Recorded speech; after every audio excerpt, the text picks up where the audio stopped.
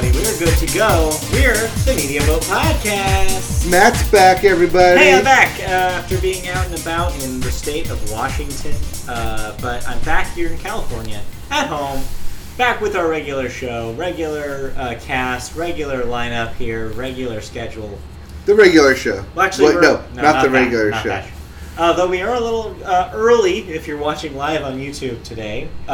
We're about 20 minutes earlier than usual. But the good news is that if you're watching, you know we're live on YouTube. If you don't know that, and if you're not watching right now, we are live on YouTube. Just search YouTube for Media Boat Podcast. You'll find our channel. The Pokemon video sharing site on YouTube. No, not YouTube. We're live on YouTube, however, every Wednesday night, right here on our channel. So just like and subscribe, and you can see us when we go live. It's great. But yeah, let's get this show on the road. So the Media Boat Podcast, if you don't know, is a podcast all about media, about movies, television, video games, and music. Not necessarily in that order. About news, about our thoughts about recent releases, about upcoming releases that we're excited for, and more. My name is Matt. His name is Mike. I'm Mike. He's Matt. That was a pretty long-winded intro for 184 episodes. But you know what? Every episode is someone's first. I always believe in that mantra. Oh, no. I believe in that, too. Somebody is always coming in. You have to tell them at the top, because otherwise somebody's going to be like, well, I don't know what's going on. What? You don't know what's going on? We've been doing this for 100. Okay, yes. But that's our job. There's an archive podcast to tell you what's going on. And we're going to start telling you what's going on this past week with news. Well, real quick, I do want to mention today is July 10th, 2019. We are in the middle of summer. It's exciting, I know. And we're headed into the dog days here. It's getting hotter. Yes, which means the news might be getting a little slow, a little stretch on what exactly we qualify as news. Hey, we'll see. But we'll see. And this is episode 182, I believe. 83? 4? 83, one of those. Anyways, let's get rolling into it. We always start the show with movies, and we always start movies with the weekend box office numbers. Now, although Spider-Man came out last Tuesday, it was Monday release, but Tuesday, the weekend box office still didn't count until Friday. So there was no extended 4th of July weekend box office that there kind of normally is. So no, we're not counting the entire stretch here. We're just going to be giving you raw weekend data here. So get ready. As you may have guessed, your number one movie was Spider-Man Far From Home. Dun, dun, dun. Because it's a Marvel movie, it has Spider-Man in it. We really don't need to tell you why it's number one. No. You know, at this point, it made $92 million over the weekend, but in the entire stretch since it debuted, it is sitting at $185 million domestic right now. So that's a pretty decent chunk of cash for a first week. It's pretty good. Yeah, it's not bad. Obviously, this is not Avengers numbers, but it's a smaller movie. They didn't expect it to be. It's a solo film. As big. Yeah, but it is... It's comparable to Captain Marvel's numbers. It is, but Captain Marvel did hit $1 billion. Yeah, eventually. But eventually. I think Spider-Man has a chance. Disney is hoping. Yeah. Marvel is hoping that it has a chance as well. It just might do it. I may go into that later. Right now it's currently rumors, but... We'll see. We'll see. Disney hanging out also at number 2 with Toy Story 4 making another $33 million over the holiday weekend here, with $306 million total domestic right now. Easily successful. Yes, that obviously is currently outpacing Toy Story 3's box office. It's cooking. Only by $10 million though. But yeah, still pretty good. That's still a good hit. Number 3, Beatles alternate history movie Yesterday with another $10 million, adding to its $36 million pile. Number 4, Annabelle came home to another $9 million for $49 million domestic right now. And number 5, Disney's Aladdin with another $7 million, adding to its nothing to sneeze at $320 million total domestic. Yeah, still doing okay. That's considered a hit. Yeah. Despite what you want to think about it, that is considered a hit. Yeah. In case you're wondering about last week's new release that wasn't Spider-Man.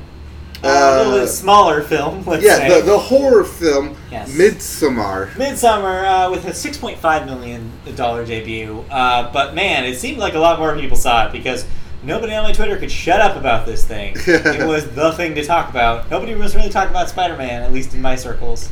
Well, all want to talk about Midsommar. It's funny because in my circles, all anyone want to talk about Spider-Man. That's funny. Anyway, sounds about right. But yeah, if you're wondering what's coming out this weekend, what am I watching this weekend? We have 2 movies that you're going to have to tell me about because I have no idea what they are. First up, Crawl. Sounds creepy. This is a horror film. You don't say. In the vein of a shark film. Wait, but Crawl does not sound like something a shark is capable of doing. No. So what is this about? Sharks. Your place floods and the shark invades. What? And you have to fight off the shark. But does the shark crawl? No, you're supposed to crawl. Why are you crawling? You should be running from the shark. Well, because, I don't know. I believe this is that movie. I think that's the right movie I'm talking about. I don't know if you know what this movie is. I believe we will see an ad for it soon. Okay. Maybe. No. And then also, Stuber. Yes. What is Stuber? This is your comedy in the vein of Tag last year. All right. Where it's a dumb concept, but somehow it'll still be funny. Okay. I only say that because the exact same ad plastering they did for Tag last year is what they're doing for Stuber. How weird. It is stars Camille Nanjiani. Oh, this is the Camille Nanjiani movie. Okay, yes. I've seen posters for this. Yes. Where he's an Uber driver and a renegade, well not renegade, a cop takes over his car and they go on a buddy cop adventure where he is his Uber driver. Got it, okay. Yep, and it's called Stuber because his name is Stu and he's an Uber driver, therefore Stuber. It is supposed to be funny. That is the joke. Oh, I don't know. Camille does funny stuff. He was recently in the hit comedy Men in Black International. Don't you remember that hit comedy? Yeah. Hit. We might be stretching the term. Yes, in both hit and comedy. Yeah, both. Okay, good to know. Those are the movies that are out this week. But before we move on to news, do you want to talk about Spider-Man Far From Home? Because you've seen it. Well, yes. I probably should talk about Spider-Man here. Let's talk about Spider-Man here. So, first, before we get into this Far From Home, 2 questions. One. How'd you like Homecoming? I mean, we probably talked about it on this very podcast. Yeah, I know we did. But I need a refresher. And then the second question is this a sequel to that movie, really? Or is this kind of its own thing? So, when I saw Homecoming, and we mentioned it here on the Movie Bell podcast, you can go and check our archives for it. But TLDL... DR. No, DL. Oh, that's right. We're listening. Yes. I always forget. Well, because the acronym name is TLDR, but because we are a podcast, it's TLDL. Listen. Yes. So, TLDL, I thought it was an okay film. Not the best thing Marvel had put on. Uh-huh. It was an okay Spider-Man. It was basically like an a reintroduction into what the new Spider-Man is. Yeah. I did like the Vulture character a lot. One, played by Michael Keaton. Yeah. But overall, as a Spider-Man film, it was okay. Especially since it was coming off of Civil War. Right. In his introduction there. Wait, no, I think it was Black Panther? Maybe? I don't know. Maybe. Possibly. I don't know. It was a summer film. Yeah. Before Thor Ragnarok. That's right. Okay. So, yeah. I figured it was an okay film. Now, Spider-Man Far From Home is way better than that film. Okay. I like what they did with the film. I like that it is kind of an epilogue, not just to Endgame and the Avengers, but kind of like an epilogue to Tony Stark. And more of like, the film focuses a lot on legacy. And what is Tony Stark's legacy? How is it perceived as a legacy? Who will take up his mantle of a legacy? Mm-hmm. who is the next leader of the Avengers.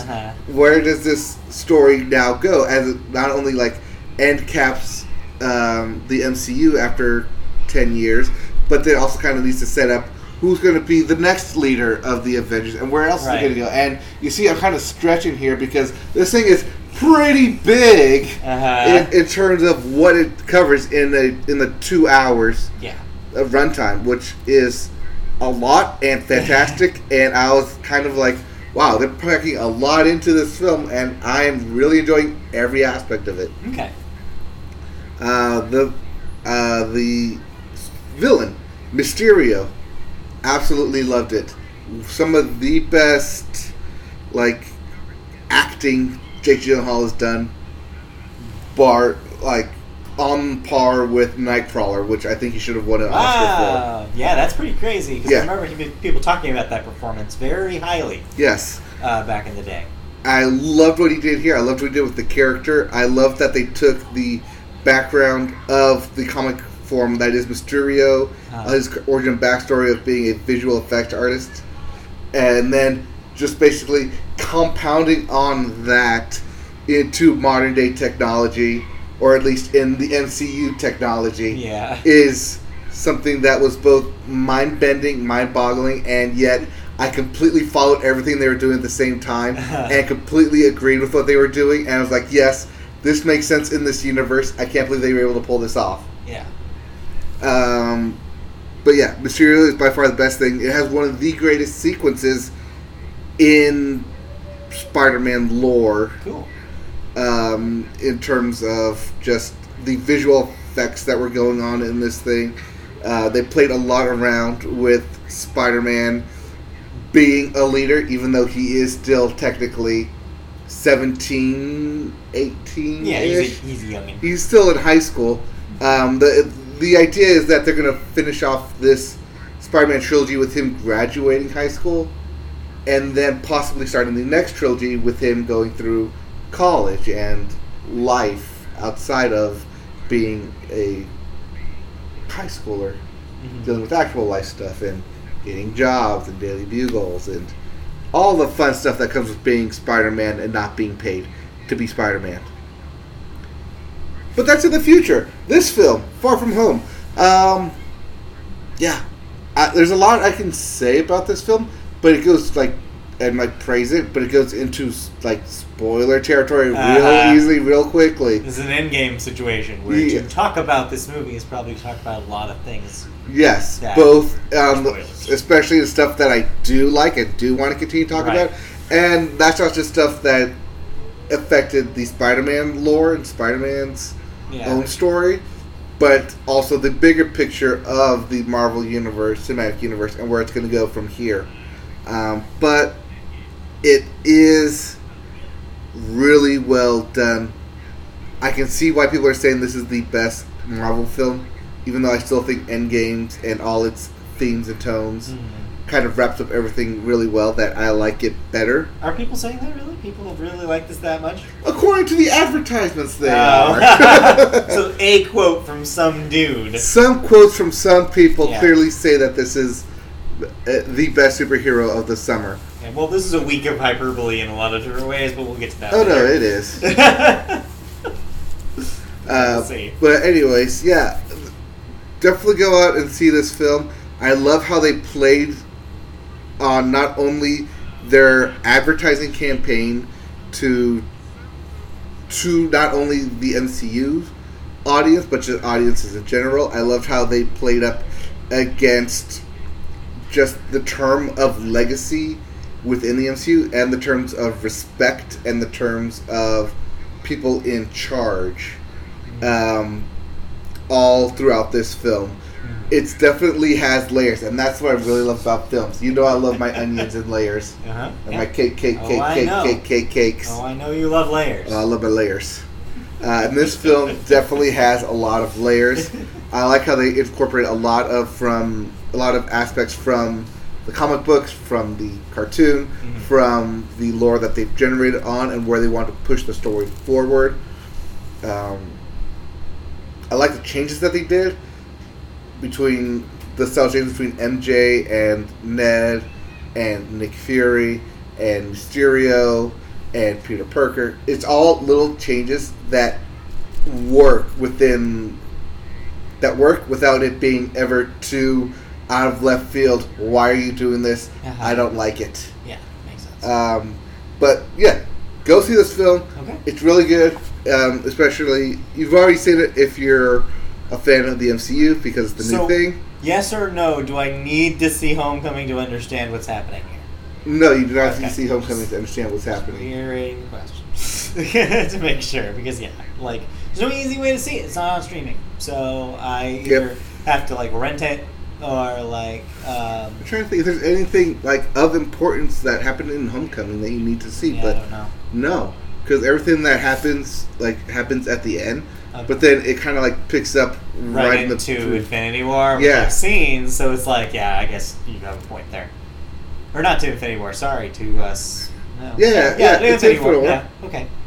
Yeah, picks up into Infinity War and then picks up into the beginning of this film. Okay. Yeah. Where it's okay, I'm not losing a beat because you've seen Spider-Man in Civil War, right? You've seen him in Infinity War and Endgame, for the brief time he was in, right? So yeah, there's no real need to see Homecoming moving forward. I think that is now becomes one of the more skippable things in the MCU, or at least less essential. Yeah, the less essentials. Okay, cool. So that's gotta go see it from the patented media vote scale. So yes, it does. See some Spider-Mans because you got a week until Lion King, so might as well. Anyways, that means we get to move on then because I didn't see any new movies this week. While you were in Washington the whole time? No, we did not see a movie. While you were on the plane? No, I did not watch any movies. Oh. But what we did do for you people at home is we gathered up some movie news for you, which we're more than happy to talk about. Oh, yes. Our first story is about Disney, because of course it is. In fact, both of our stories today are about Disney. Yes, but first one deals with Disney's dominance at the box office. So yeah, needless to say, with Spider-Man on top again this week, we're only halfway through the year, and Disney has already made $2 billion at the domestic box office. Can you believe that? Compare that with the $2.3 billion they made in total over the entirety of 2018. Now, before you start comparing years, or the whole year to half year, they did release the same amount of films as they did last year. 9 films in all total of last year. Right. To the 9 films they released in the first half of this year. It just means that this is going to be a crazy record year for them, considering they have more stuff in the pipeline, including 2 juggernauts, The Lion King and frickin' Star Wars. Their year is not even close to being done. Oh, there's another juggernaut coming out this year. Okay. What would that be? Just continue reading. All right. Oh, yes, but that's probably... Oh, yeah, and Frozen 2 is also this year. Yes. That's right, I forgot about that one. And there's the Maleficent sequel as well this year. No one cares about that. Yeah. Anyway... It'll still make at least $500,000. But yeah, so they hold 4 out of the top 5 spots in the worldwide box office for the year, totaling 5.8, or I mean, not for the year, for all time, I guess, right? Wait, what? That has to be all time, right? Because that totals $5.8 billion.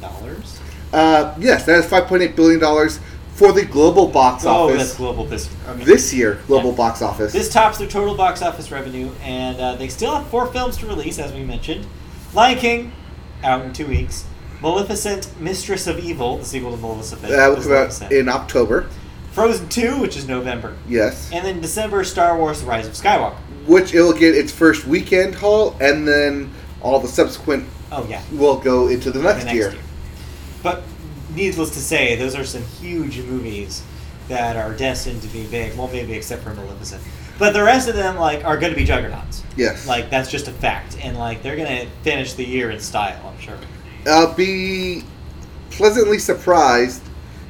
Well, not surprised anymore, but I think most people will be surprised when they hear that Disney hits $3 billion domestically. Yeah. Because right now they're at what, 1.3?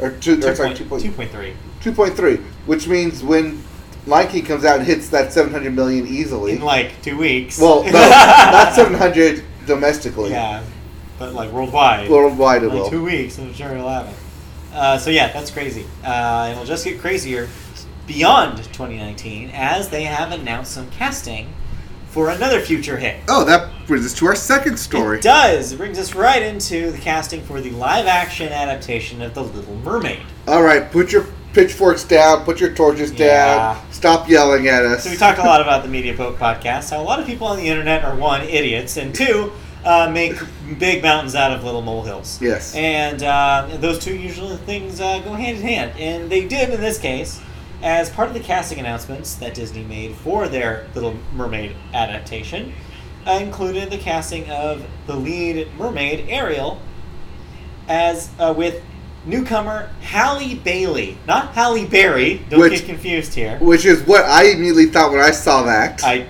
know someone else who did the same exact thing. Everyone did the exact same thing. I did not. I immediately saw that last name is Bailey. Anyways.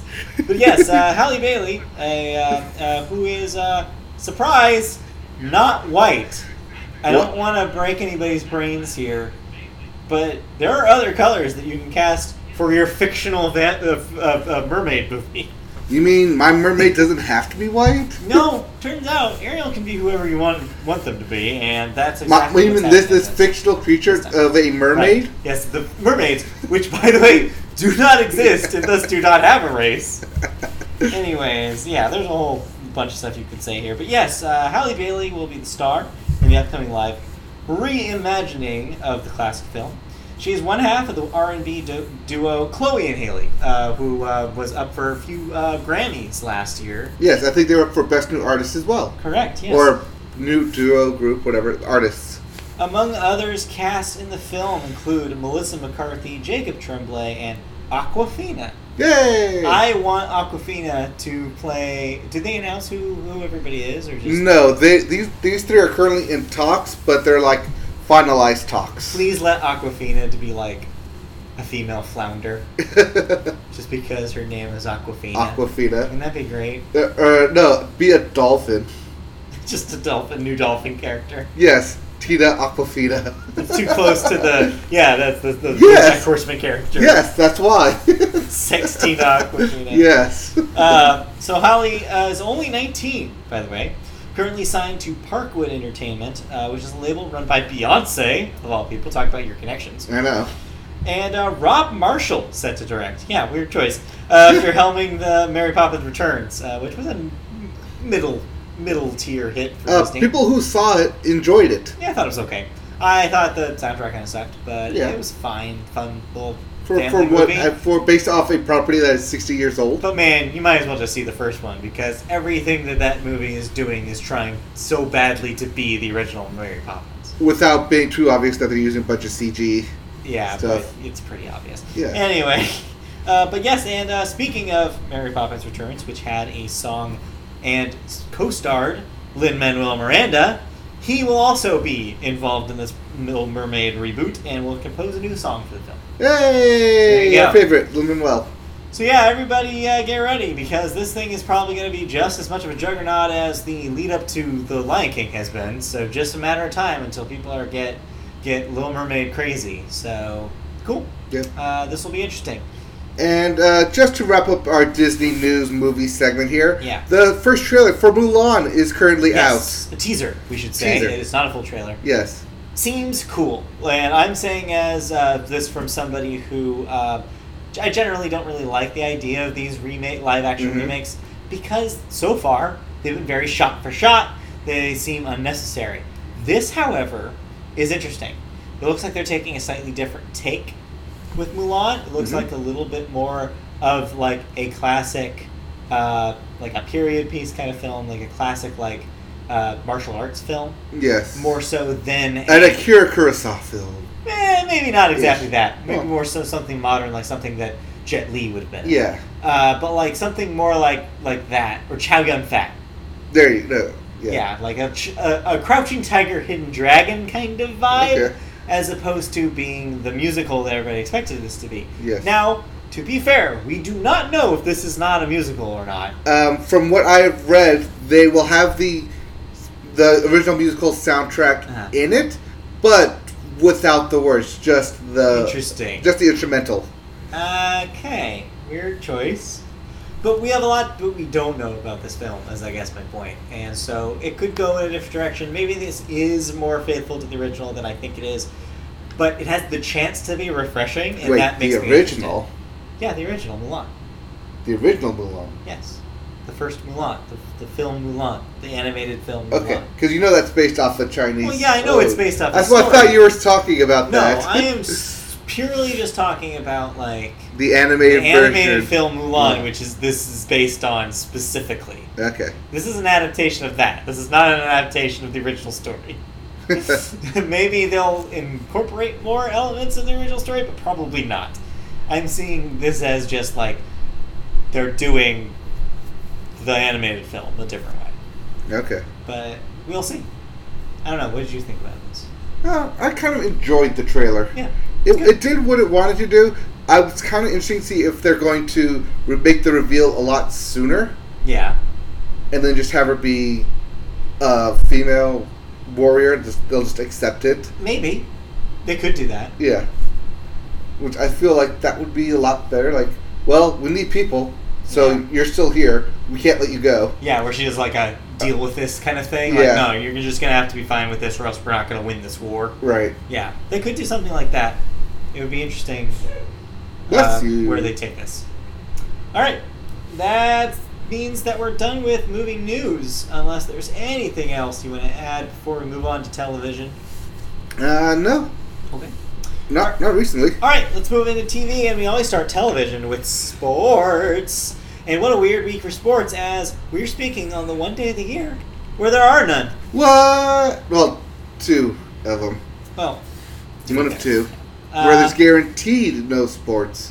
But yeah, welcome to second week of July. Yeah. Where nothing happens. There are some things, though, that happen in the sports world that are pretty major, including... The majors. Our favorites. No, not the... No, we'll get there. Yes. Our favorites, the U.S. women's soccer team, because they've done it again, people. They're back-to-back champions. Suck it, Germany. They took the FIFA World Cup by storm, becoming back-to-back champions, just like 2015, where they won. Celebration happened in New York today. They got a big parade. Mm-hmm. Everybody's super thrilled about it. Everybody's obsessed with all the players. Your favorite Alex Morgan among them. Yep. But also not new, but like hotshot Megan Rapinoe making headlines. Funny how you say Rapinoe, not Rapinoe. Is that her name? Yes. I didn't know. Well, okay, so I've watched like 5 different journalists say her names 5 different times. Okay, so 5 different who knows ways. how you actually say it then? It's Rapinoe, it's Rapinoe, it's Rapinoe, Rapinoe. I've only seen it written. I hadn't heard it said before, so I just guessed on that one. But yeah, and everybody's somehow shocked to see them, like, I don't know, kissing their girlfriends in the stands, which is like, yeah, like, people have girlfriends. Get over it. That was Tobin Heath making waves, kissing her girlfriend. Yeah. It was like, yeah, okay, why are you making this news? Right. It's like, oh, because we finally, like, she just came out as gay. It's like, cool. And it's news because... It's great. And you care because... But yeah, so it's like, it's been a pretty mixed feeling, though. It's like, it seems like a lot of people are, like, thrilled that we won again, and then a lot of people are just, like, mired in the politics of it all, unfortunately. Oh, yes. A lot of people are mad that the team has pretty much been very clear that they will not be visiting the White House, but they probably won't be invited anyways because of how our president is. Well, I don't know if the president even congratulated them. I don't think he did. Yes. Yeah, very telling when you think about it. It's also very telling when the only U.S. official or like diplomat there was the Secretary of something. Some sort of cabinet position. It was either that or it was like the ambassador to France. Oh boy. Yeah. So yeah, but obviously here at the Media Boat Podcast, we are very excited, and congratulate the team on the win. Yes, we unabashedly love the women's U.S. soccer team. Some of us more than others. Anyways.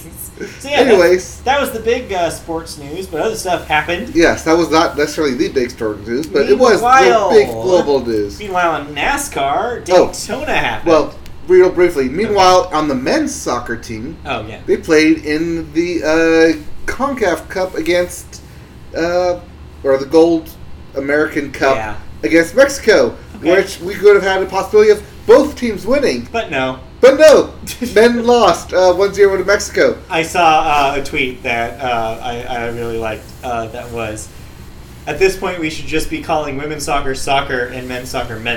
Yes. Because at this point, really, that's when we're talking about U.S. soccer, you're just talking about the one that matters is not the men's anymore. Or ever, really. Ever. But yeah, let's move on. So yeah, meanwhile in racing in NASCAR, Daytona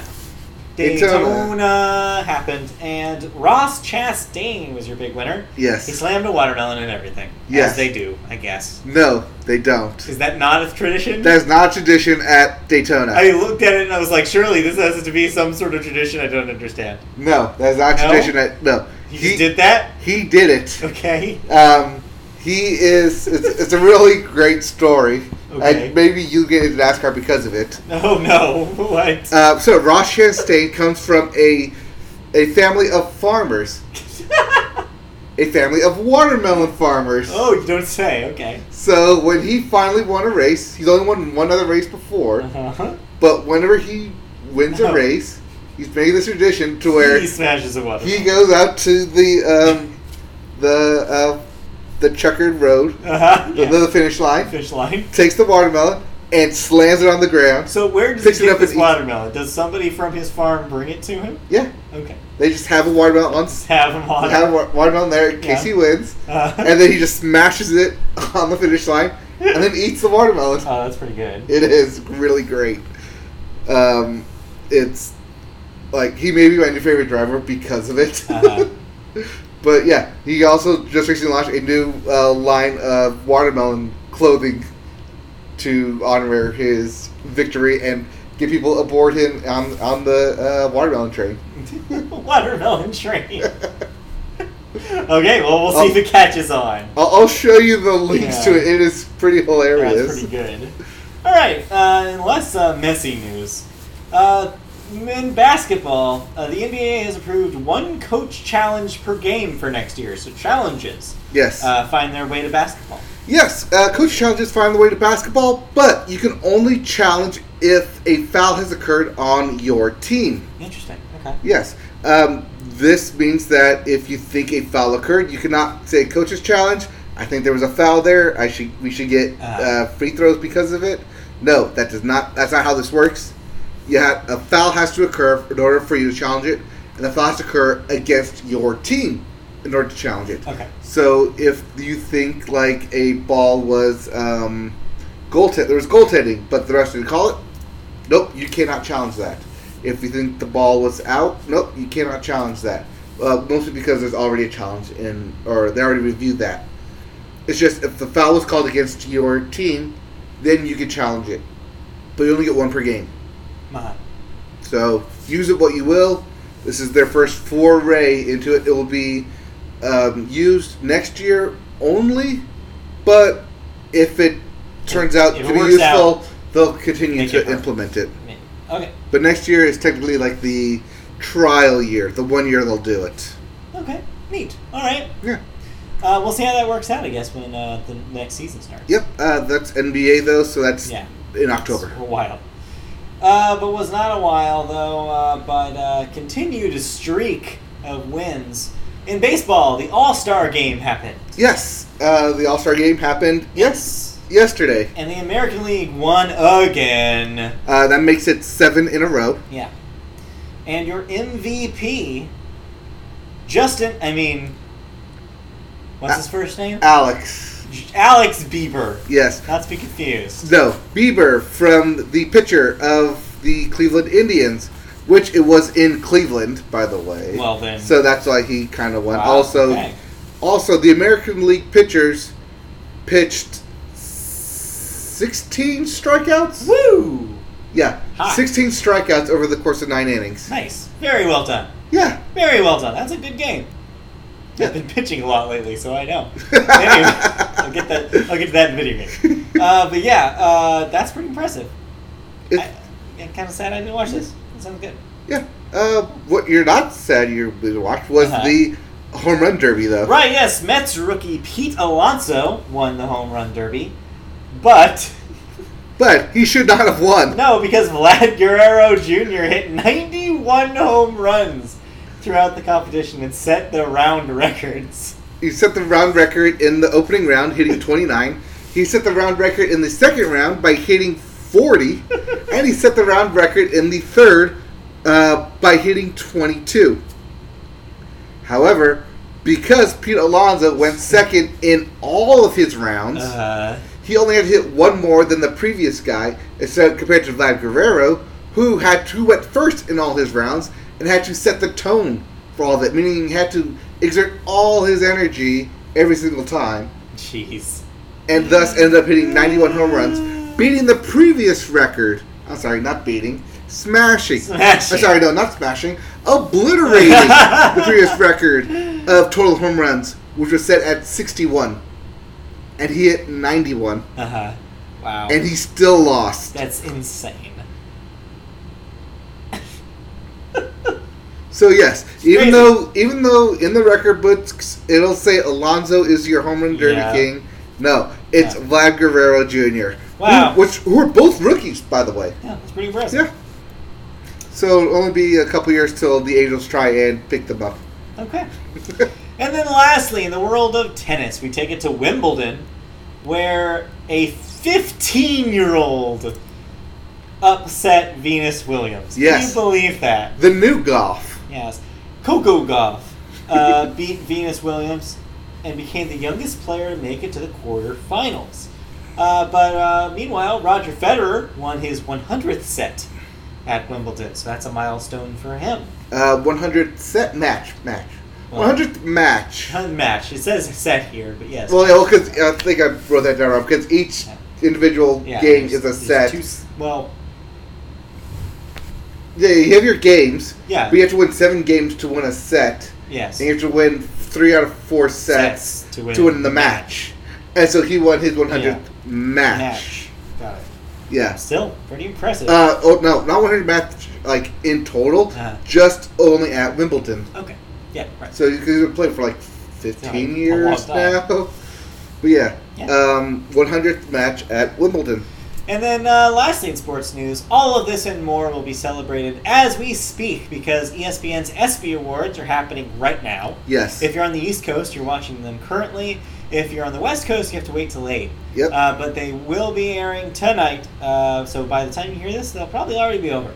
Yep. Yay! So Manly Man Tears will have been shed. Oh, I'm going to go shed some Manly Man Tears when we're done here. Exactly. I'm shedding some Manly Tears right here now. The U.S. women's team, as we mentioned before, had their ticker tape parade in New York. Yeah, mention that. But they'll also be at the ESPYs, which are on the West Coast. Cool. So immediately after their celebration at like 10 a.m. West Coast. At like, so it'll be like 1 o'clock. Like, so they jumped on a plane at like 1 o'clock, flew across country just to be at the ESPYs by 5 o'clock start time. That's pretty cool. All right, anything else in sports we need to clean up before we move on to television? Oh, no, we talked a lot in sports. I figured we did. Let's talk about TV news, because we've got some TV news. First up, this was a big one this week. We knew it was coming. It was only a matter of time, but Warner Media, the parent company of some brands you might recognize, such as Warner Brothers Pictures, the CW, HBO, the DC Universe Online, DC Universe, all of that and more, have finally announced their streaming service, as we knew they would. Yes. We previously reported 2 weeks ago about The Office leaving Netflix and NBC starting its own streaming platform. And we knew it was only a matter of time until Warner Brothers did the exact same thing. And surprising me, but maybe not surprising a lot of people. I think surprising a lot of people. They've chosen to tie it to the HBO brand of all the possible branding choices they could have done, and have named it HBO Max. I think they did this because HBO Go and HBO Now are already established things. Yeah. Also, and they already HBO's hot right now. I mean, they're coming off the tail of Game of Thrones being the biggest thing on television. Right, and they're also on the tail of Chernobyl. Yeah. Just wrapping up, and Euphoria currently gaining viewers as episodes go on. There's logic to the choice, but I'm just still well, they could have called it Warner, so that way people knew that they're not just getting HBO stuff from this. Right, but I think they also, what do you call it, Warner Max? Yeah, maybe, but... Because you can't call it Warner Plus, because you can use Google Plus. Right. But it's too late now. It's HBO Max. That's what they're calling it. Mm-hmm. So what is this? What is HBO Max? It is their new streaming service, which is set to launch in spring 2020. It will debut with 10,000 hours of premium content. This will include, among many, many other things, The Fresh Prince. Wow, The Fresh Prince. Wow, I'm way off. The Fresh Prince of Bel-Air. Pretty Little Liars.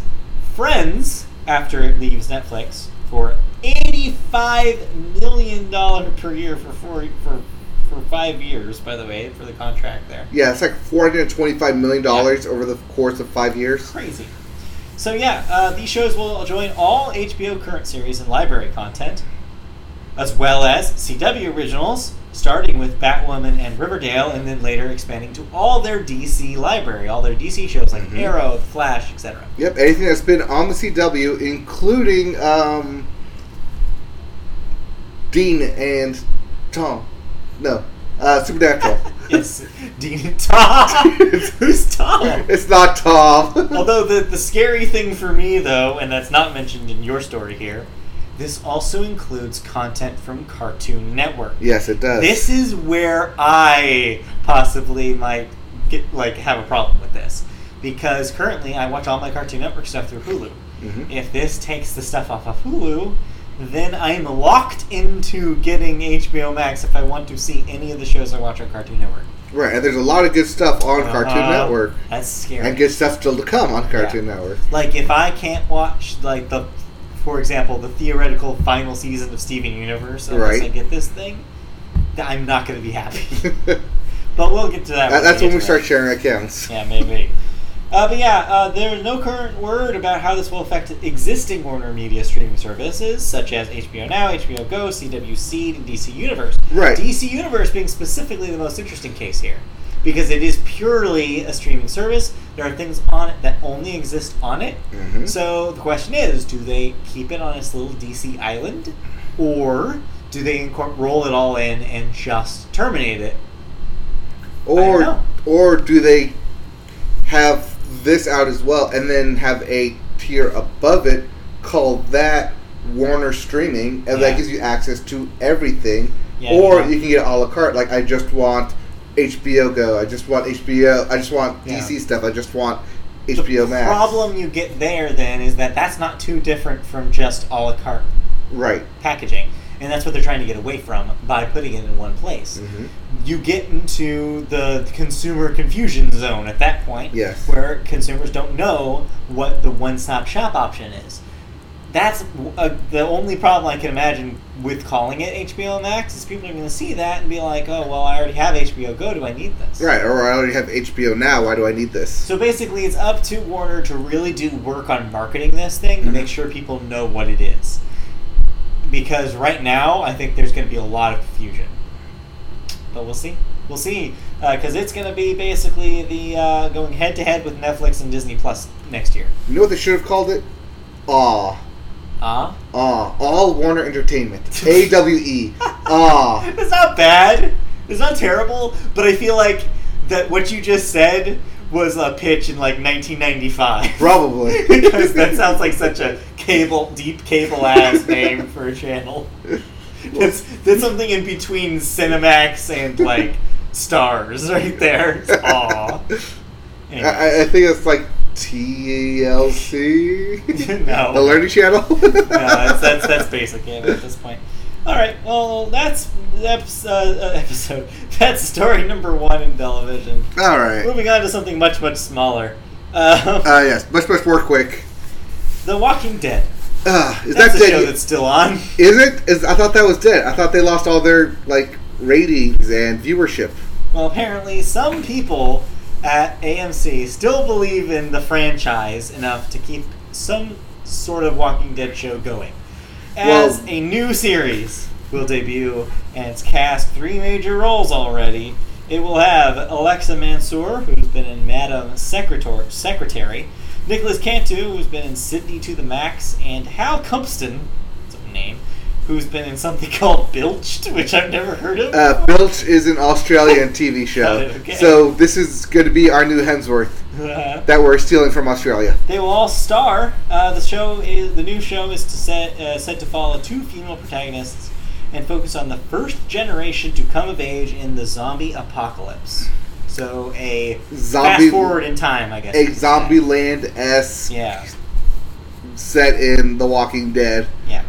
But they can't call it Zombieland. No. A second lead female role has yet to be cast, but I don't know who this is for, because I feel like everybody who I knew who liked The Walking Dead, cared about The Walking Dead, has bailed. Right. Or you have Rise of the Walking Dead, or Fear of the Walking Dead. Fear of the Walking Dead yes. is the second one. I don't know. I don't know who this is for. And now you have Growing Up The Walking Dead. Growing Up The Walking Dead. Or Deadish. Like grown-ish. Yes. Deadish. Keep going. That's it. That's all I got. That's the one. That's my winner. Alright, that's it for television news. Did you watch any television note this week? Because I really didn't. Television of note? No. Yeah. I'm still watching. I watched the sports stuff that we already went through. We already talked that about was what I watched. They keep dropping new Amphibia episodes. There's pretty much been one every day. Okay. I don't know why they're dropping the entire season in like 5 weeks, but here we are. Disney Channel's going to do what Disney Channel's going to do. My feelings about the show are a little bit more mixed now. It started really strong. Mm-hmm. It's getting a little... I don't know. There's some tone issues in some episodes. I feel like they're trying to do a lot of different things with the characters, and I'm not really sure where it's going. There was finally another episode where they actually kind of circled back and talked a little bit about the lore a little more. But I don't know how I'm feeling about it so far. I'm still going to watch it because there's enough good jokes and good gags in there to keep me occupied by it. But in general, it's such a weird tone. It's just not as consistent as I think Star got. Right, but that's again, the thing. First season. That's the first season. That's what you're dealing with. It's first season. Yeah. Working out the kinks, figure out what characters play, who wants to stay, who wants to go. It might get there, but I think I just been spoiled with how on a roll Star got by seasons 2, 3, and 4, and OKKO has been its entire run. Right. Which, segue, season 3 of OKKO debuted this week. Hey! 6 new episodes are up on the Cartoon Network app and Hulu if you have a Hulu Live subscription. If you don't, they've been dropping them weekly. So every week there's been a new one, I believe, on Saturdays. That show is still incredible. I think it's still the best kept secret in television animation. And not enough people are watching this thing, but it's great. It's like every episode is a love letter to everything. Classic cartoons. Everything classic animation. And that includes, in the same episode, it can do homages to anime, to Hanna-Barbera, and somehow also to, really obscure Cartoon Network history, history shows, or to, Ren and Stimpy era Nickelodeon shows. Right. Every era of animation and every kind of animation you can think of, these animators are clearly fans of. And it is just so good and just such a little niche thing that is both for no one and also for everyone. It is amazing, and I'm glad that they get to make that thing what they want it to be. And yeah, it just keeps getting better. So yeah, that's my recommend, I think, this week, is if you're still not watching OKKO, season 3, it just started, and yeah, it's good stuff. You can see it all on Hulu right now. It's all on Hulu. Yeah, seasons 1 and 2 in their entirety are on Hulu. So if you want to catch up. Alright. Yeah. Alright, that's what I watched. Moving on to cancellations and renewals. Alright, what am I no longer watching? You are still watching The Good Witch on Hallmark, as that's gotten its 8th season. In case you've been wondering what people are watching on Hallmark Channel. Yes. That is what they've been watching. It's on its 8th season. CBS has canceled Ransom after 3 seasons. Okay. So, Netflix is bringing back The Society for a 2nd season. And those are your cancellations and renewals. Okay, real briefly. Yes. I got my doctor to start watching The Good Place because it's on Netflix. Good stuff. And because she previously jumped in at the beginning of season 3 with the burrito. Oh, yeah. She had no idea what was going on. But having her watch it from the beginning, the first 6 episodes, she's like, okay, I'm kind of into this now. I see why you like it. So we're going to watch the first 2 seasons because they're on Netflix. Great. And then catch her up before season 4 in the fall. Awesome. Well, that's exciting. But deaths. We move into deaths. Yes. And we got some major ones this week. Major deaths. First up, politician Ross Perot, age 89. Yes. The former presidential candidate. Billionaire. Yes. Was the most successful third-party campaign, garnering 12% of the vote. Yes, and still remains that way, as far as I know. Yes. Also, this week, Rip Torn, age 88. This is a rough one. Actor, of course, known for all sorts of comedic work, but people from our generation might know him from his role in Men in Black. Yes. But yeah, won an Emmy back in 1996. Yeah. So yeah, Rip Torn, crazy career, long career. There was a Twitter account, I don't know if you saw this week. There was a Twitter account that was for a while, its bit was things that Rip Torn has outlived. And it would just periodically tweet, once either somebody died or something died or went away. It would tweet that Rip Torn outlived it. And they had an existential crisis when Rip Torn finally passed away. Oh no. And I don't know what's to come of that Twitter account, but I thought that was kind of a Rip Torn has not outlived Rip Torn. No. I guess you go. No. I guess for novelty you go by length of age. Yeah, maybe. I don't know. Anyway, I don't know. Also, James Henke, age 65. He was a music journalist for Rolling Stone, among other things, I'm sure, and a museum curator who helped curate the Rock and Roll Hall of Fame. Yeah, I thought that was an interesting one. Put it on there. Yeah, Rock and Roll Hall of Fame's pretty good. Oof, but this one's a rough one. Cameron Boyce, age 20. Yeah. Ugh. He was an actor in Disney Channel shows such as Jessie and Descendants. Was he in the movie Grown Ups? Yes, he was Adam Sandler's son in the movie Grown Ups. He was the young kid with the very dark hair and the very bushy eyebrows. Yeah, and I don't very know what loud. the circumstances here were, but that's very young. Yeah, they just... I don't know. I don't know what happened. Nope. I don't want to misreport it. So no, I don't want to misreport it either. But. Anything. But yeah, that's rough. That's a rough one. Yeah. And then lastly, Eddie Jones, age 84. Also an actor. Starred in things such as A League of Their Own, The Terminal, and Lois and Clark. Which was a TV series. Yes. Superman. The Adventures of Superman. Yeah, the Superman TV series. Yes. But yeah, those are your deaths. So that means it's music time, and I hand this over to you. All right, we start music with the Billboard. And we start the Billboard with the Hot 100. That's your singles chart. What are the hottest singles in the land? Well, once again, it is Old Town Road, marking it at 14 weeks. So, this is notable. Yes. So, it now is in a 3-way tie with 2 other songs that have lasted this long on the charts. Mm-hmm. Elton John's 1997 hit Candle of the Wind, 1997. 1997.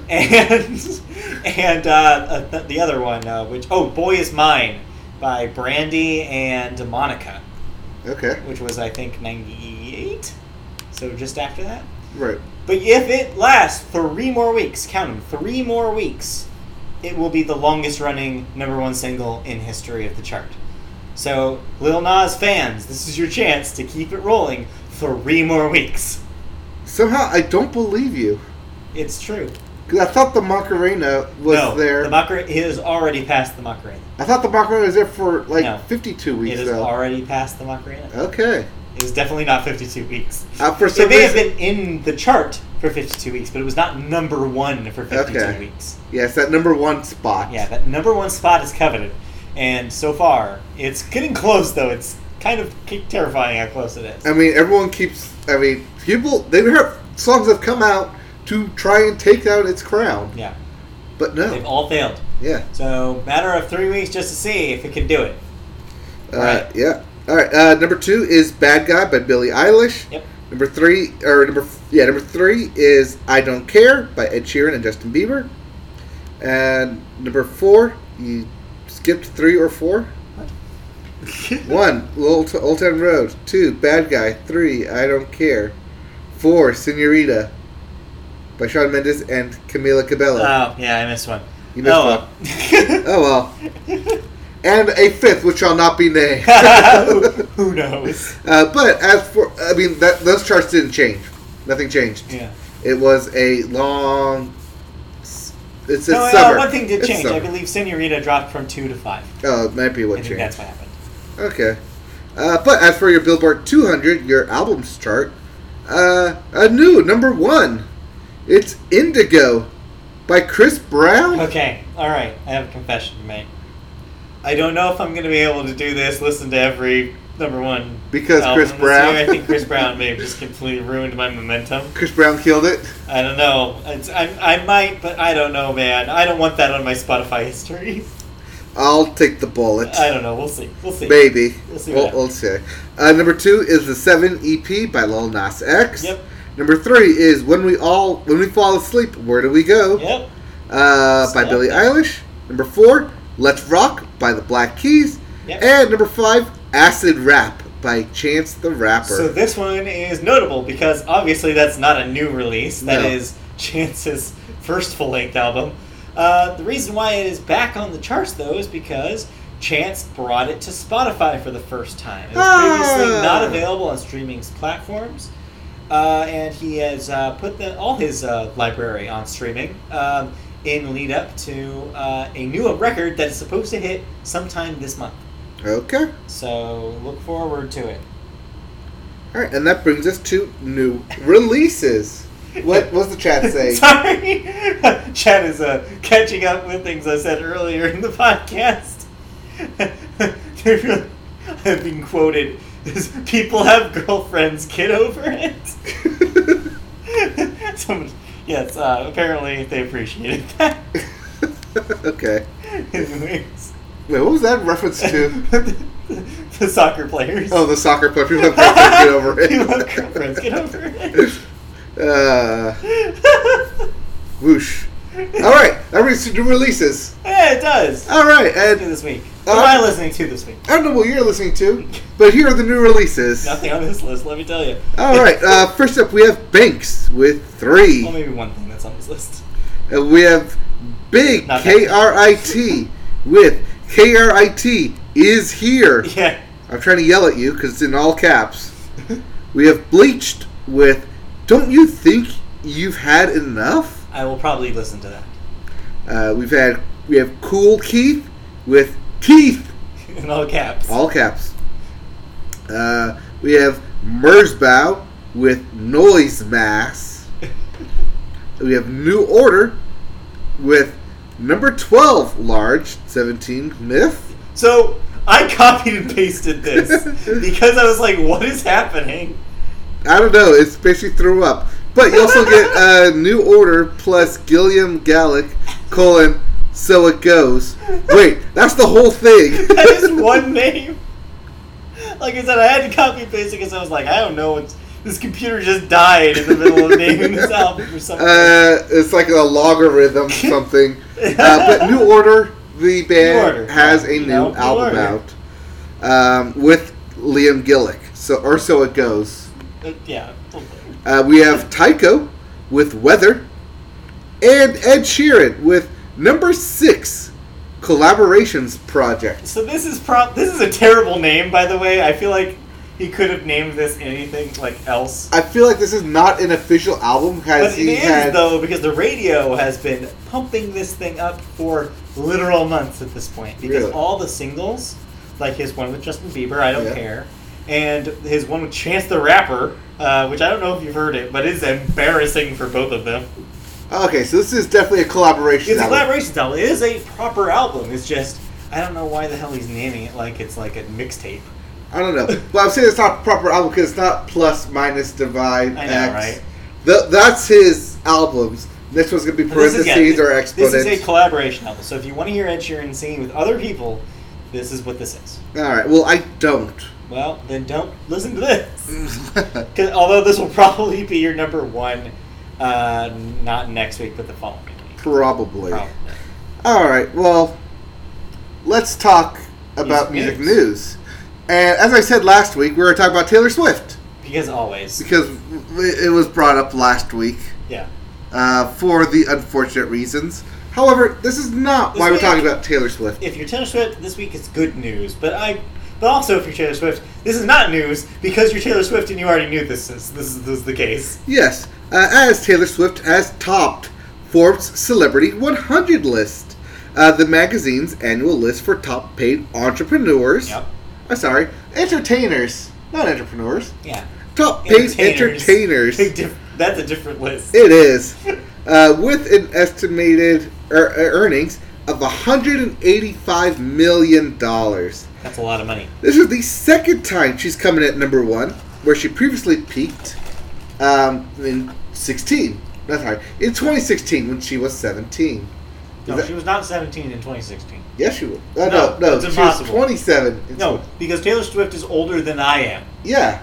By 3 months. Yes. And yes, I do hold in that. In 89. She was born in 89. Yeah, December 1989. Yes, which makes 27 in 16. Yeah, you said 17. Yes. Math! That's not how it works. Oh, math. Yes, making Taylor Swift the first music artist to take the Forbes, to top the Forbes list twice. Uh-huh. Suck it, Beyonce. Forbes noted that Swift's 2018 Reputation Stadium tour was the highest grossing tour in the U.S. history at $266.1 $1 million. Yeah. And also that the artist benefited from the new deal she signed with Universal's Republic label and the sharing proceeds from Universal's sale of its Spotify stake. Because they factor in every type of revenue. So, this story is interesting because if you at home are experiencing Taylor Swift whiplash, you're not alone. And what I mean by that is because last week we were talking about how she basically is barred from owning her masters. Yes. And this week we're talking about how she's the richest entertainer in the world. So you have to. It's weird to try to line these things up in your brain because basically we were talking about how she's being kept from basically earning more money, and this week we were like, does she really even need it? Right, but you garner into the fact that she had to make $185 million in all of 2019, or an estimated $185 million to top the list. But the company, Big Machine Records, was sold for $300 million. Right. It's just an absurd amount of money that you're thinking about there. Uh-huh. That she couldn't even buy. That there's no way she could have bought her own records back at that price. And another thing to answer, I guess, my own question here. Yes. I guess the important thing about last week's story was not Taylor Swift. The important thing about last week's story is that could happen to anyone. Yes. Especially not people who are not Taylor Swift. People get screwed over by deals like that. Mm-hmm. So, yeah. Yeah, that was that highlight. Still interesting. It was a very, very back and forth. Yeah. You want a better chair? No, I don't want a better chair. What I do want is a Build-A-Bear. Do you want to build a bear? I'd like to build a snowman, but unfortunately we have to talk about Build-A-Bear. Okay, what's going on with Build-A-Bear? Why are they in the music section? I don't know, but Build-A-Bear Records is a new label being formed as a partnership between Warner Media Group, Warner Chappell Music, and Build-A-Bear Workshop. Yeah. Yes, that Build-A-Bear Workshop. Mm-hmm. Build-A-Bear Workshop is the brand that makes stuffed animals. In malls and open malls and Disney and they make stuffed animals and now they're going to be making music? What? Yeah. Okay. Well, in announcing the new music imprint, Warner Music Group's art music division said that Build-A-Bear is looking to evolve its retail operation into a more diverse business that includes original digital content. Although it was not disclosed exactly what kind of genres might be represented on releases from Build-A-Bear Records, the label will release albums, singles, and playlists according to the announcement. And although soundtracks are part of the plan, the imprint promises to sign and develop artists. I think I know where they're going here. Okay, what do you think? This is like a children's label? So, Yes, but you know how Rebecca Black kind of made it big? Oh, yeah. We're going to have something like that where you can not just build your own teddy bear, but you can build yourself in an artist type thing. I don't read it that way. I kind of do. See, that sounds like almost like it's an amusement company kind of thing. I don't think that's what this is. Well, this sounds to me like a niche, like a smaller, like educational children's kind of label where they can be like, all right, like let's cast this, like let's find these Disney Disney type kids. Let's put them on the Build-A-Bear label and have their music at the Build-A-Bear stores, and let's like market them towards the demographic for Build-A-Bear, which is like, I don't know, 5 to 12. Well, I don't know, because I feel like there's more like build a song where they'll give you the imprints of a song. Here's how you should sing it. Here's what the lyrics are, and then you sing it and be the own artist. And if someone from that artist, from that, becomes a viral sensation, maybe, but I don't think so. I think that you're not being cynical enough about this. Maybe I'm not being cynical enough about this. This is just a business deal. Well, yes, it's all business. Mm-hmm. At the end of the day, it's all a business. It's all business. It's all a business. Anyways. Now I'm depressing more. Okay. Did you listen to anything? Any thoughts? No, not really. I did. I listened to that Machine Gun Kelly album. Okay. Devil's Hotel or whatever it's called. Okay. I accidentally listened to this out of order because my Spotify was set to shuffle. I hate when that happens. I know. It's like, this is ruining the experience because the album's supposed to be from front to back. Instead, you it depends on the album, but yes. I know, but in general, the album's supposed to be front to back, not all jumbled up. Here's all the stuff. But I did enjoy the album. I enjoyed that I was able to understand what the rapper was saying. I was able to get a feel for what it was. It started off a bit too industrial for me, but they kind of backed off and went more to like, here's the actual like lyrics and rap that I'm actually trying to say and promote here. And I kind of liked that better as the album went on. I can see why people like Machine Gun Kelly. He has a good voice. He has some good lyrics. He has some really good wordplay and banter. Not for me, though. Uh-huh. The album's not for me. I'm not for that. But having listened to it, I could definitely see why people like this. I can see why people enjoy Machine Gun Kelly. I can definitely see a couple hits off of this thing. It's definitely a good album if you like Machine Gun Kelly. Or you like that kind of... So are you telling me for fans of Machine Gun Kelly should check out the new Machine Gun Kelly record? Which are probably going to check out Machine Gun Kelly anyways.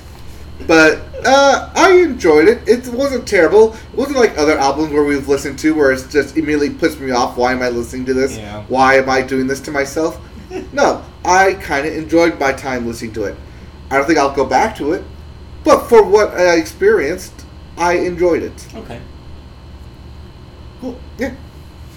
Moving on to video games. We start with video game releases. Yeah, slow week, can you tell? Super slow week. We have Dr. Mario World for mobile. We don't usually talk about mobile phone games here, but I feel like the Nintendo ones are an exception. Oh, because it's by the Nintendo they're company? a big deal. So, a word of warning. So, I've heard two different, very vastly different opinions about this thing. Okay. From some people, I've heard that this is freaking amazing and addictive. A lot of people do like it. From a lot of other people, though, is that it is classic mobile game deception. Apparently, an hour into playing the game, you feel like you get into the groove and you enjoy it, and that's when you hit the paywall. That's when you hit the paywall. Designed, I hear people likening it to the Pokemon Picross game on 3DS, where in order to proceed to do new things, you basically have to pay them, or you're waiting like literally a day for a timer to expire. Yeah, okay. So yeah, it's that kind of game. Don't go into it thinking that it's just going to be just playing Dr. Mario against your friends. Apparently, it's not even that. It's like a weird new version of Dr. Mario with a bunch of mobile stuff stuck into it. Okay, cool. Or not. We also have God Eater 3 for the Switch And Dragon Quest Builders for the PlayStation, or Dragon Quest Builders 2 for the PlayStation and the Switch. Yep. Not a big release week. No, but speaking of the Switch, yeah, so breaking today. Yes, this today. Out of left field and right field. We kind of knew it was happening. We knew Nintendo was developing the smaller version of the Switch. What we didn't realize was what exactly they were going to give us. Yeah, and also we didn't realize how soon it was going to be. Yeah. But we have the new Nintendo console, technically. The new version of an existing Nintendo. Yes, the Switch Lite. Yes, they announced it today. The Nintendo Switch Lite is a leaner version of the existing Switch model that sacrifices some features, but for $100 cheaper. Yeah. The current retail price for this is $200. Yeah. Compared to the $299, $300 version of the Switch version. But what are they actually sacrificing? That's what everyone wants to know. Yeah, what is this? Why should I get this one over the regular Switch version? Besides it being cheaper and I can only afford the $200 version. Yeah. Well, you can buy the Switch Lite on September 20th with 3 different colors. You can get it in Pokemon Yellow. I assume it's Pokemon Yellow because it's arriving at the same time as these new Pokemon games. It's funny that you say that because apparently there will also be a limited edition Pokemon version of the Switch Lite. Oh yes, there will be. I saw that as well. Forgot that's a thing because it has blue on one side, and red on the other for the Sword and Shield.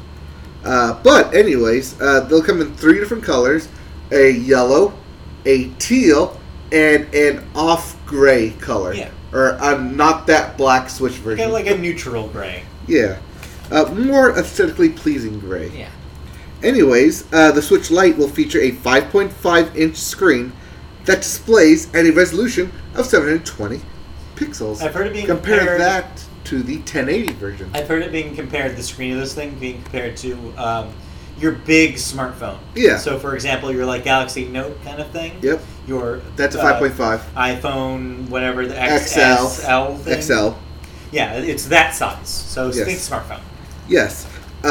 Or if you want to just take the actual screen of the Switch, that's about the size right there of the whole thing. It's also about the weight of the whole thing as well, as it is about 33% lighter than the Switch. Switch proper, Switch Prime. What are we calling it? Switch 1. The Switch. The Switch. Because this is the Switch Lite. Yes. Just like the DS, the DS Lite. Yes. Same naming convention. Additionally, the Switch Lite will no longer be able to connect to the TV via USB-C and HDMI. You cannot dock it. You cannot connect it to a television. It is not designed for that. Nope. This is a purely dedicated handheld system. Yep, this means that the Switch Lite is being positioned as a purely handheld platform, as opposed to the hybrid version. Which means we knew it was coming. This is it. We can finally officially say it. The 3DS is dead. Yep. We knew that they were already going towards this, but this confirms it. This confirms the 3DS is dead. A handheld-only version of the Switch means that there's no plans to extend the DS line. The DS line is dead. Yep. But this also means that you will not be able to play the entire lineup of Switch games. Yeah, because the other thing about this, I don't know if you mentioned it, you do not have the detachable Joy-Cons. It right. is just one single unit. The Joy-Cons are attached to their permanent So this eliminates the HD rumble. Mm-hmm. This eliminates the IR tracking. Yep. This eliminates motion control. Except for tilt control. I believe that's still in this. Right. This also eliminates automatic co-op play. Yeah. So you can't play Mario Kart with one Switch Lite. Right. With your friend with one Switch Lite. Yep.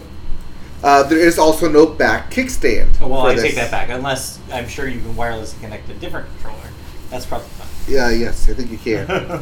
But yeah, there's no backstand for this, so you can't take it mobile and then put it back and watch movies on it. This is strictly a handheld. You can't watch movies on it anyways. It doesn't have Netflix. Oh, does that have Netflix? No, it has Hulu, right? Yeah. Yeah. So you can watch a movie on Hulu. Hulu. So you can't watch Hulu stuff on it. But yeah, you have to physically be holding it the entire time. But it is lighter. It still will come with the 32 gig internal storage. But yeah, it's lighter. The actual D-pad is an actual D-pad now. No need for buttons. Yes.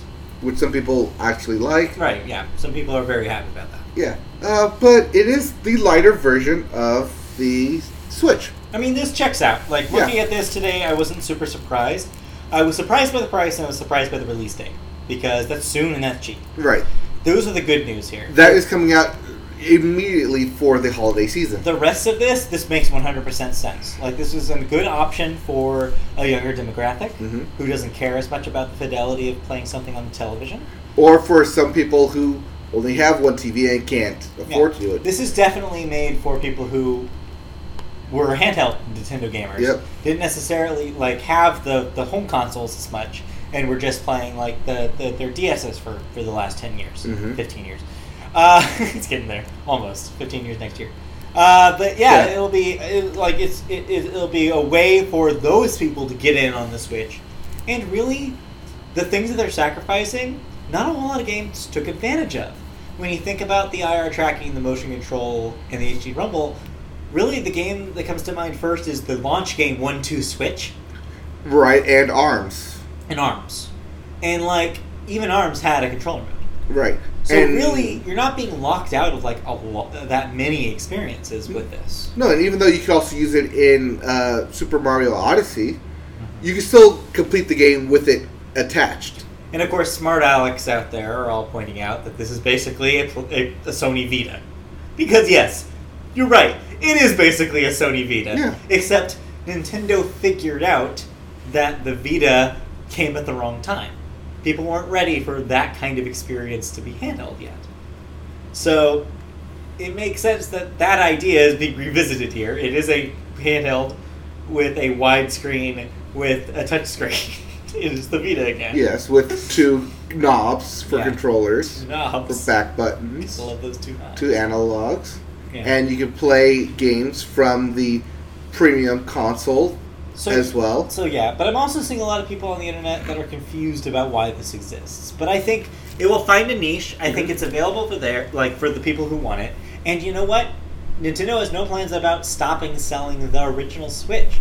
So if you care about stuff like connecting to the television, and you care about motion control, I don't know who you are out there, crazy person who still does, but somebody I'm sure does care about motion control, there is still this original Switch for you. And I saw today the rumor about the deluxe XL version of the Switch still might be alive. That hasn't been killed yet. Yep. So if we come into 2020 and say around this time next year, that may be a thing that also happens. Right, you'll get your 4K. Right, probably not your 4K. I know, but you'll probably get your deluxe, bigger, higher, computing model of the Switch. But for now, I think this is smart. This is a really smart move, and I think it'll be an entry-level Switch for a lot of people who were ready to pull the Switch, pull the trigger on the Switch. Pull the trigger, but hadn't yet. Yeah, like you. Yeah. Yeah. Make the Switch. This answered the worries I think you had about this thing. Probably. But you probably will just get a original. I'll probably just get a Switch. Anyways, also perfect for Pokemon. Oh yeah, it's launching at the good time because people who have played Pokemon mainly as it has been a mobile on a mobile device, and now it kind of still is. It kind of still is.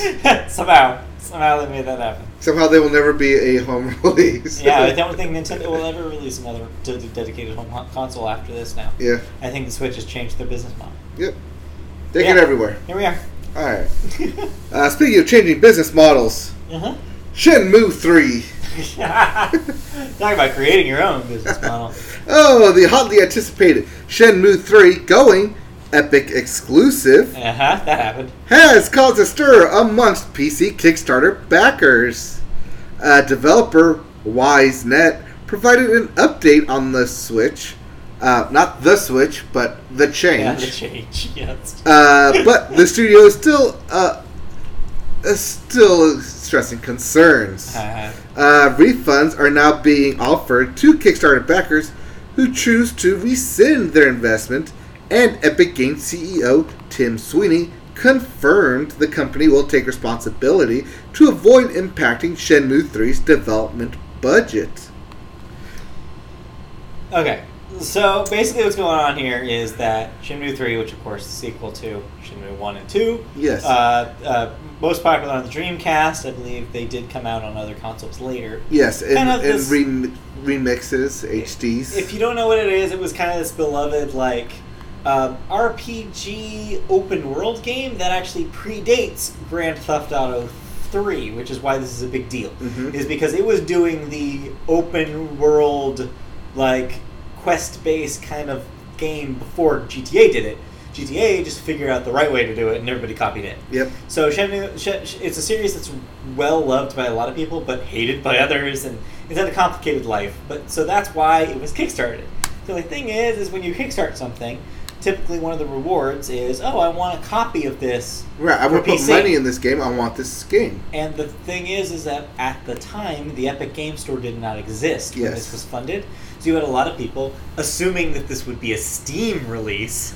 And right, because everyone has Steam. Yeah, and then opting into that tier, thinking that they were going to get a copy of the game on Steam. Mm-hmm. So Epic taking this exclusive means that all those people who thought they were going to get Steam versions are not. They're going to get Epic Store versions. Now, to most people, this would not matter, because most people would just be happy to play the game. However, because the internet is the internet, people are angry over nothing and pissed off because they don't want to download another client. Because they don't want to sign up for Epic Games to play something they've already paid for. Right. So that's why these guys at Epic are actually doing kind of a nice thing and offering these refunds. Yep. Let's see here. Yeah. Let's see. Is it refund of your... Yes. Refund of your entire investment. That's pretty cool. Which is, depending on how much you put in over time... Right. Could be a big chunk of money you could get automatically back. Yeah, I really wonder if they will honor this for the people who spent hundreds of dollars on the Kickstarter. Right. Well, that person probably exists. Well, yeah, because you get your $200 investment back, and then when the game actually finally comes out, you can buy it for $20 or whatever $40 it is. On Epic Store, yeah. Epic Store. $60. But yeah, no, Epic Games will refund your investment entirely. Tim Sweeney took to Twitter to deliver the statement saying, quote, Epic is funding the cost of all Kickstarter refunds resulting from Shenmue 3's move to Epic Game Store. He notes that this decision is to ensure YNet's development budget remains unaffected by its refunds. Which means that your Kickstarter is essentially becoming moot, as No, because it's... Well, no, essentially, yes. It's what got it to this point. But yeah, but it's not...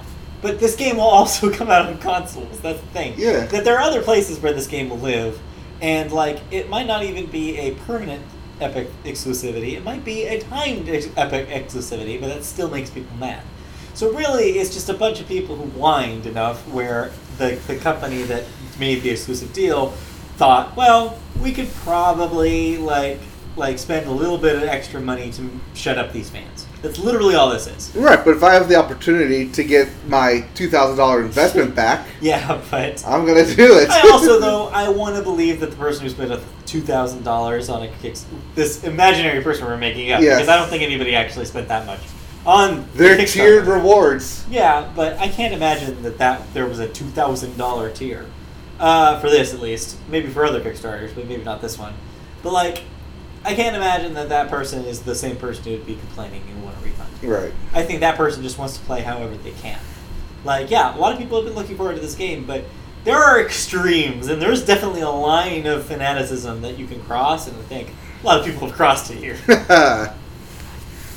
Who was surprised? No. No one's surprised. All right, do you have any thoughts on games? Well, I played some more the show. Last time we talked about it, I said I hadn't really dove into it yet. Yeah. Well, you made it to the majors. But yeah, I got called up to the Angels. I'm pitching in the major leagues now. I'm in the show. You made it to the show? Pitching a little, not as strong as I was. I'm not pitching any no-hitters anymore. Did it take you longer than you thought? No. No? It took me, actually, it was very quick. Okay. I paid, what did it was I played the All-Star game, the minor league All-Star game, and got called up immediately after the All-Star. Right, because you made it to the All-Stars. Yes, and you pitched a good. I literally pitched the All-Star game. Yeah. So I guess at that point, that was me knowing, like, apparently I'm good enough at this where they're going to call me. Well, no, they do like a Futures All-Star game where they do that. Yeah. So it took way shorter than it did the first time that I played the show. But yeah, I'm still enjoying it. It's cool now to be on the Major League team because I'm interacting with real people. Like I can give that you actually know. I gave Cole Calhoun a pep talk because he had been underperforming, just like real life. No, that's not fair. He's not as bad as Cozart. Anyway, Cuisinart. So yeah, it's cool to actually talk to the real teammates. That's like neat. Oh yeah, I talked to Otani, and I didn't need a translator. I was like, how am I understanding this man? I should have asked him what his favorite kind of bed was. The bed Otani chooses. But yeah, it's still fun. I'm not like because I'm in the majors. The competition's a little fiercer. I played the Oakland A's and I did not face the always intense Matt Chapman. And I was like, why is he not in the lineup today? Oh, he's not happy. Matt Chapman was an All-Star this year. Oh yeah. Yeah, and he was almost the MVP because he was up to bat with bases loaded. All he do was to hit a grand slam and he would be automatically MVP. It wasn't. Didn't happen. He was not intense at the time. He was not that intense. For one time he was not. But the fact that he was an All-Star is that yes, our favorite really Matt Chapman. Intense Matt Chapman. Yes. Oh, he was also in the home run derby. Oh, well, of course he was. Yeah. He's always intense. He's super intense. That's where he spent all his intensity. So yeah, it's still good. I'm still enjoying it. It's still just a baseball game though. So like, yeah. I don't know.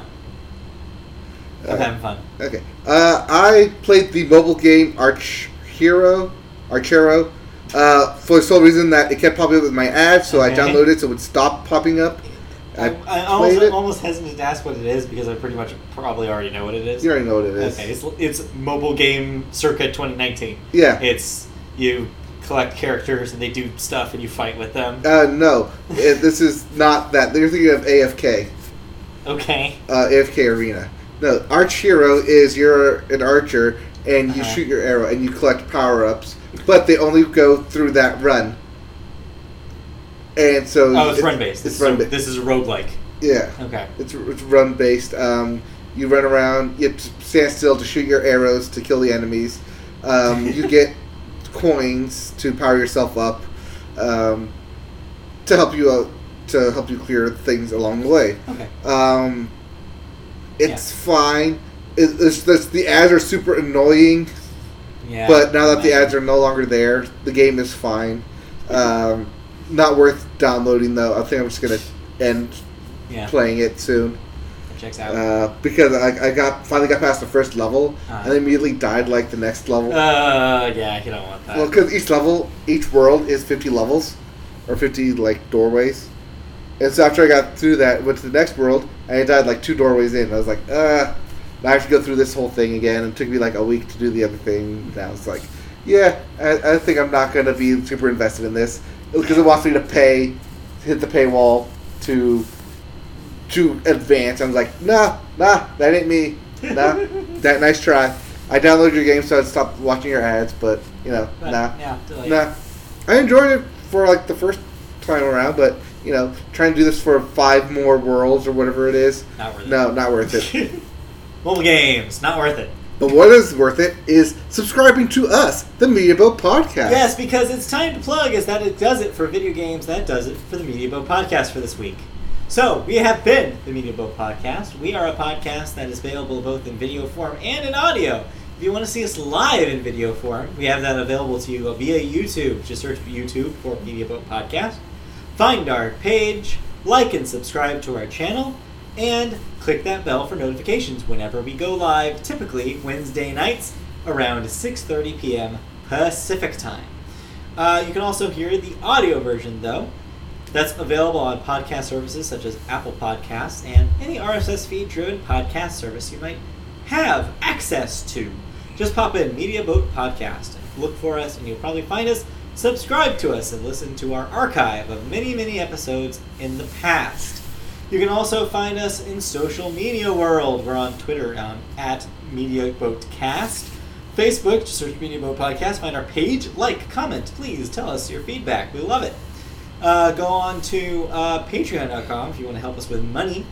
We're Media Boat Podcast. Patreon.com/MediaBoat Podcast. On there, I think. We know Media Boat. I think just patreon.com/MediaBoat. Go there and you can donate as little as $1 a month. That helps us, believe it or not. That little amount helps us pay for both the hosting for this podcast as well as hosting our website, MediaBoatPodcast.com, where you can go see our archive of written work from the last couple of years. You can also see us on twitch.tv/MediaBoat when we're playing a video game or two.